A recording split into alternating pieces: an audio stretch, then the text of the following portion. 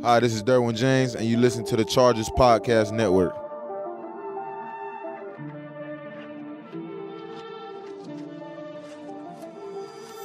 All right, guys, welcome to another draft edition of Chargers Weekly. We told you we're going to get a draft analyst on every single week leading up to the draft. We're just over a week away. Mike Renner, Pro Football Focus, joins me. And Mike was here almost a year ago, and he predicted, I'm gonna have the tape. He predicted Jerry Tillery and Nasir Adderley to the Chargers. Mike, a very proud moment for you, I imagine. It made too much sense, and it was proud. But, I mean, they didn't really have the rookie years I had hoped. But they're actually kind of I don't want to say an easy team to target for, but, like, they're very schematically sort of unique. And so you can really project players to that defense very kind of easily in terms of who fits there. Well, you mentioned, because Jerry missed most of the offseason program. He got into training camp late, and then Nas just had some injuries. He showed some flashes in preseason, that fourth preseason game. But to get a healthy Nasir Adderley coupled with Jerry Tillery next to Linval Joseph and those bookends and Bosa and Ingram, and then that stacked Chargers secondary, a lot of potential for those two guys. I'm excited. Like, if they add one more piece to that defense, they don't have that could be the most complete defense in the NFL. They just need then the quarterback. That's all they need then after that. You've been grinding with this Pro Football Focus draft guide. Tell us about that. It's available for those that want it. Yeah, so it's over 1,200 pages, I think now, or close to 1,200 pages, 300 player profiles, and it's got like grade stats and stuff that you don't get anywhere else, like coverage stats for DBs, pass rushing stats, pressures for defensive linemen, all the stuff we give away for the pros or have for the pros you can see for all these prospects. And also we have team pages that give you kind of the evaluation of where each team's roster is, what their biggest needs are, what we see their biggest needs are, how much draft capital they've invested in certain positions over the past 5 years, and basically how well they've drafted. So it's an interesting sort of holistic view. It has pretty much anything you could want about these draft prospects. It's always a great draft guide, so snatch that up before draft day. Get it this week. Mike, give me your thoughts on the 2020 NFL draft. Just kind of a 30,000-foot view. A lot of positions absolutely loaded. What do you see? So the receiving position is the deepest I've seen since we started doing this. Now, we didn't do the 2014 class, which was probably the previous sort of record holder at the position. But I think it might even be deeper than that in terms of you'll find probably 1,000-yard type wide receivers on day two of this draft, and not just one. You'll probably find a handful on day two. It goes about, probably 12 or so deep in terms of just quality at that position. I could step in and start for pretty much any team in the NFL right away. So it might not have might not have a Julio Jones, but it's got a lot of talent. And I'm a big fan of the guys at the top, and CeeDee Lamb and Jerry Jeudy to be number one type of wide receiver. So that's really good. And I think the second best position is pretty easily offensive tackle. It's not as deep as wide receiver. It really only goes about 5 deep, but those 5 guys, in my opinion, are high-level starting tackles in the NFL. They're Andrew Thomas, Tristan Wirfs, Jedrick Wills, Josh Jones, and I'd even throw Mekhi Becton in there, even though he's a little bit more of a project at this point. I think you're getting teams are really paying for tackle sort of play and anything borderline competent on the open market, and I think you're getting more than competent with these guys. The Chargers at number 6, you're going to get a player. You're either going to get a franchise-type quarterback, or you're going to get a starting left tackle, or you're going to get a blue-chip defender, whether it's an Isaiah Simmons or a Jeffrey Okudah. It's a good year to have the number 6 pick, especially when you have some holes to fill. And also, that franchise quarterback could be there, Mike. That is the thing, and that's what everyone sort of – they're one of the two. Them and the Dolphins, it seems like no one else has this massive, glaring sort of need for the quarterback position that can really fill it there at the top besides them. And so I think you'll see a bidding war, but I think from a desperation sort of standpoint, Chargers are more desperate right now than the Dolphins to get that guy. Like Tyrod Taylor was benched his last 2 spots, benched for a reason. He's fine. He's just not going to lead you to where you want to go, and that's a Super Bowl. And so they have a roster that's built to win a Super Bowl. So I do think that you'll see a move be made come draft day. Tua, Herbert, Burrow, Love, how do you view these guys? Is there a gap, a sizable gap in your eyes between 1 to 4. Yeah. Explain that in your eyes. It is not even. I would, if after Burrow and Tua, I just don't think they're going to be quality starters. After that, you have projects after Burrow and Tua. I think you have franchise type quarterbacks in Burrow and Tua obviously massive injury red flags. It was in a favorable situation at Alabama, but I think you can still objectively evaluate his accuracy, his decision making, his pocket presence, things like that. And those are all elite traits that he possesses. He's very good in all those regards. So, and he's never played bad football. Like, he played good football as a true freshman in the national championship game. That hasn't been the case for Jordan Love. Obviously, this last year was not great football. He had 17 picks. So the thing about those two, I'll start with Herbert, is just that the same issues we saw with Herbert when he first started at quarterback as a true freshman at Oregon, we see now. Like, he is robotic in his movements, doesn't throw with touch whatsoever, not particularly accurate. He just has a cannon for an arm and is pretty athletic. And can run a little bit. Those are his big pros. But the sort of quarterback things that he's supposed to be able to do aren't good and have not improved. Is even the bigger worry. Like, you can take a chance on a guy if it was 1 year of him seeing this, and maybe he'll fix them. But like, if he hasn't fixed him over the course of his college career, what are the chances he all of a sudden fix him in the NFL? Not willing to take that risk. And then Jordan Love has a little more feel for the position. I'd say you see him do more sort of things that are high level, more like throw with touch, like change his delivery angle to put it around a guy, that sort of thing that you'd never see from Justin Herbert. So it has more sort of innate feel for the position, but his footwork, his mechanics, his decision-making is just so inconsistent, up and down. And we've seen that from guys in the past. It reminds me a lot of DeShone Kizer coming out. Reminds me to some degree of Sam Darnold in terms of the step back he took. And it was because of a lot of the footwork inconsistencies and sort of decision-making inconsistencies we saw with Darnold. People sort of glossed over that, rough redshirt sophomore year, I believe it was, because he was so talented as a redshirt freshman. I think it's similar to Love, where it's like, yes, he took a big step back and people are trying to gloss it over. But if you really were, the guy, and you really were going to clean up all those sort of inconsistencies, you would have cleaned them up. Like, they would have gotten better from year to year. And they did not for Jordan Love. And I think we've seen Darnold kind of in the NFL still have some of those. Mike, if Tua gets a clean bill of health and you see the weapons that the Chargers have with Eckler in the backfield, with Keenan Allen, Mike Williams, Hunter Henry, they've revamped this right side of the offensive line with Trey Turner and Brian Bulaga. Hopefully Mike Pouncey comes back healthy. It's good for a left-hand quarterback. Do you see him as a plug-and-play guy if he gets a clean bill of health in 2020?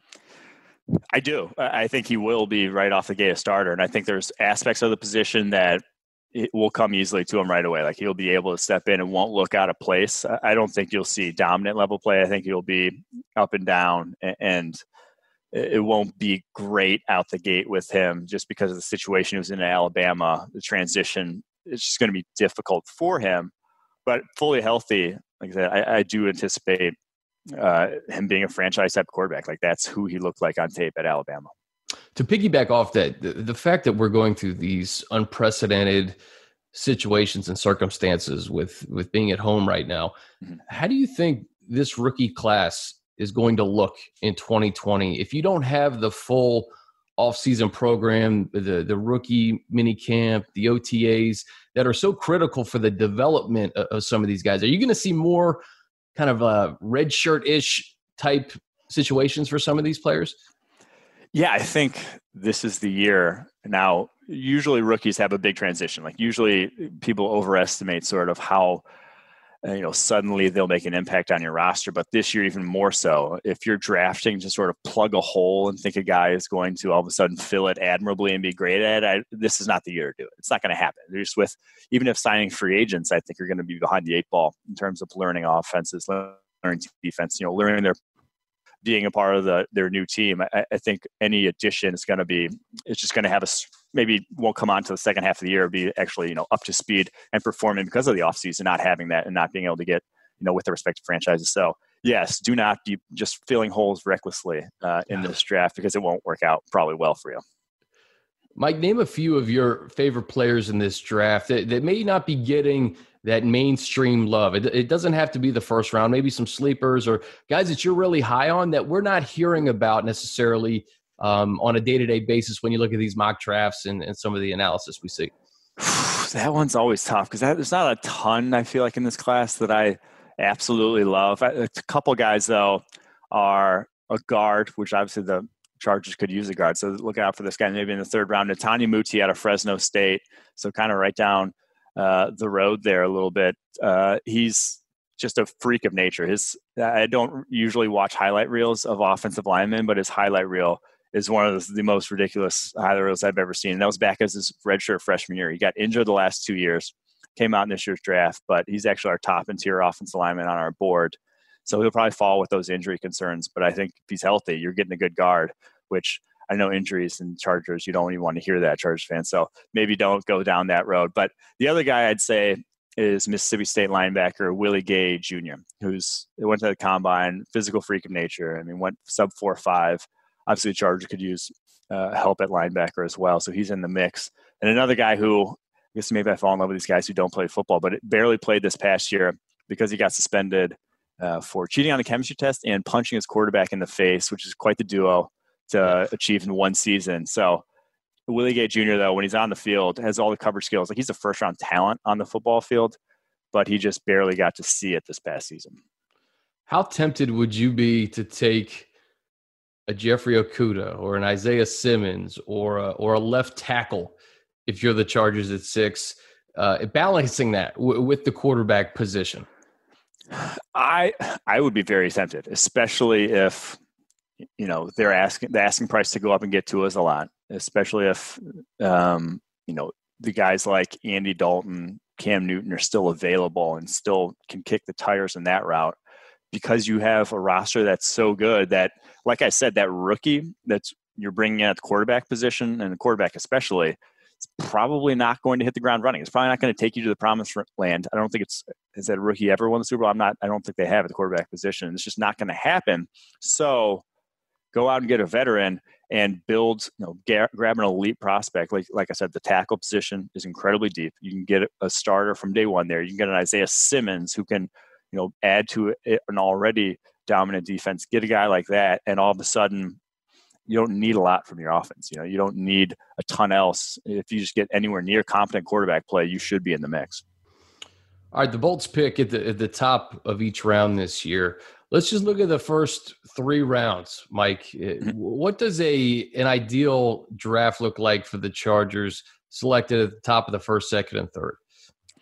So, like I said, it depends on where they end up at the quarterback position. I fully expect them to be attacking Tua Tagovailoa. I think they ended up getting him when it's all said and done. They're going to give up a lot for him because of the need they have, and not just the need they have at the quarterback position, but the need they have to bring in like fans and get people excited about this season. And a guy like that will do it.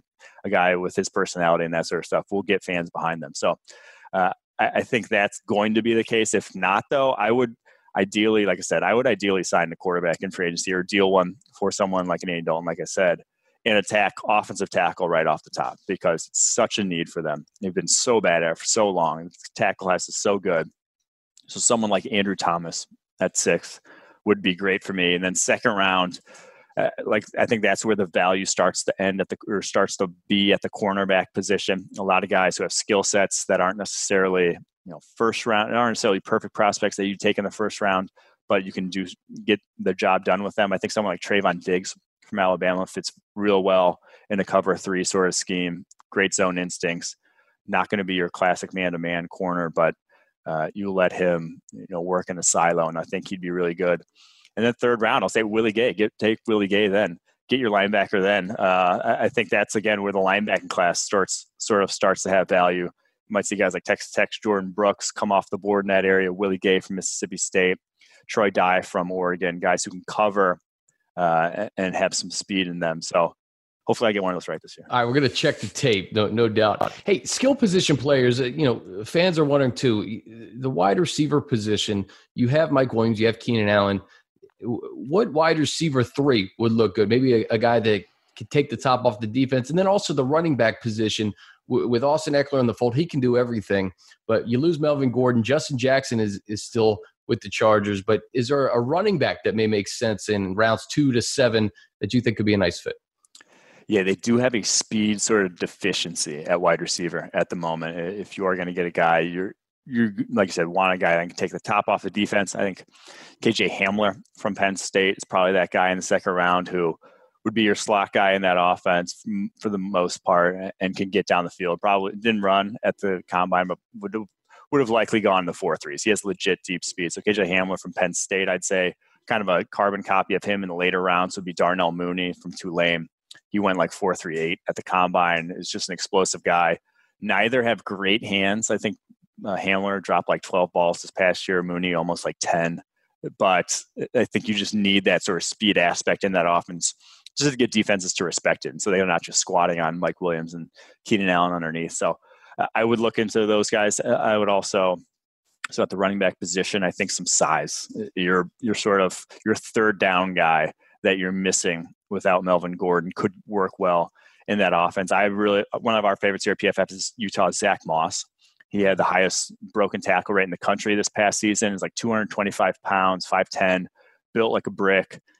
He is your thumper between the tackles. He is your kind of short yardage guy who will move the chains in that regard. Love it. Mike Renner, Pro Football Focus.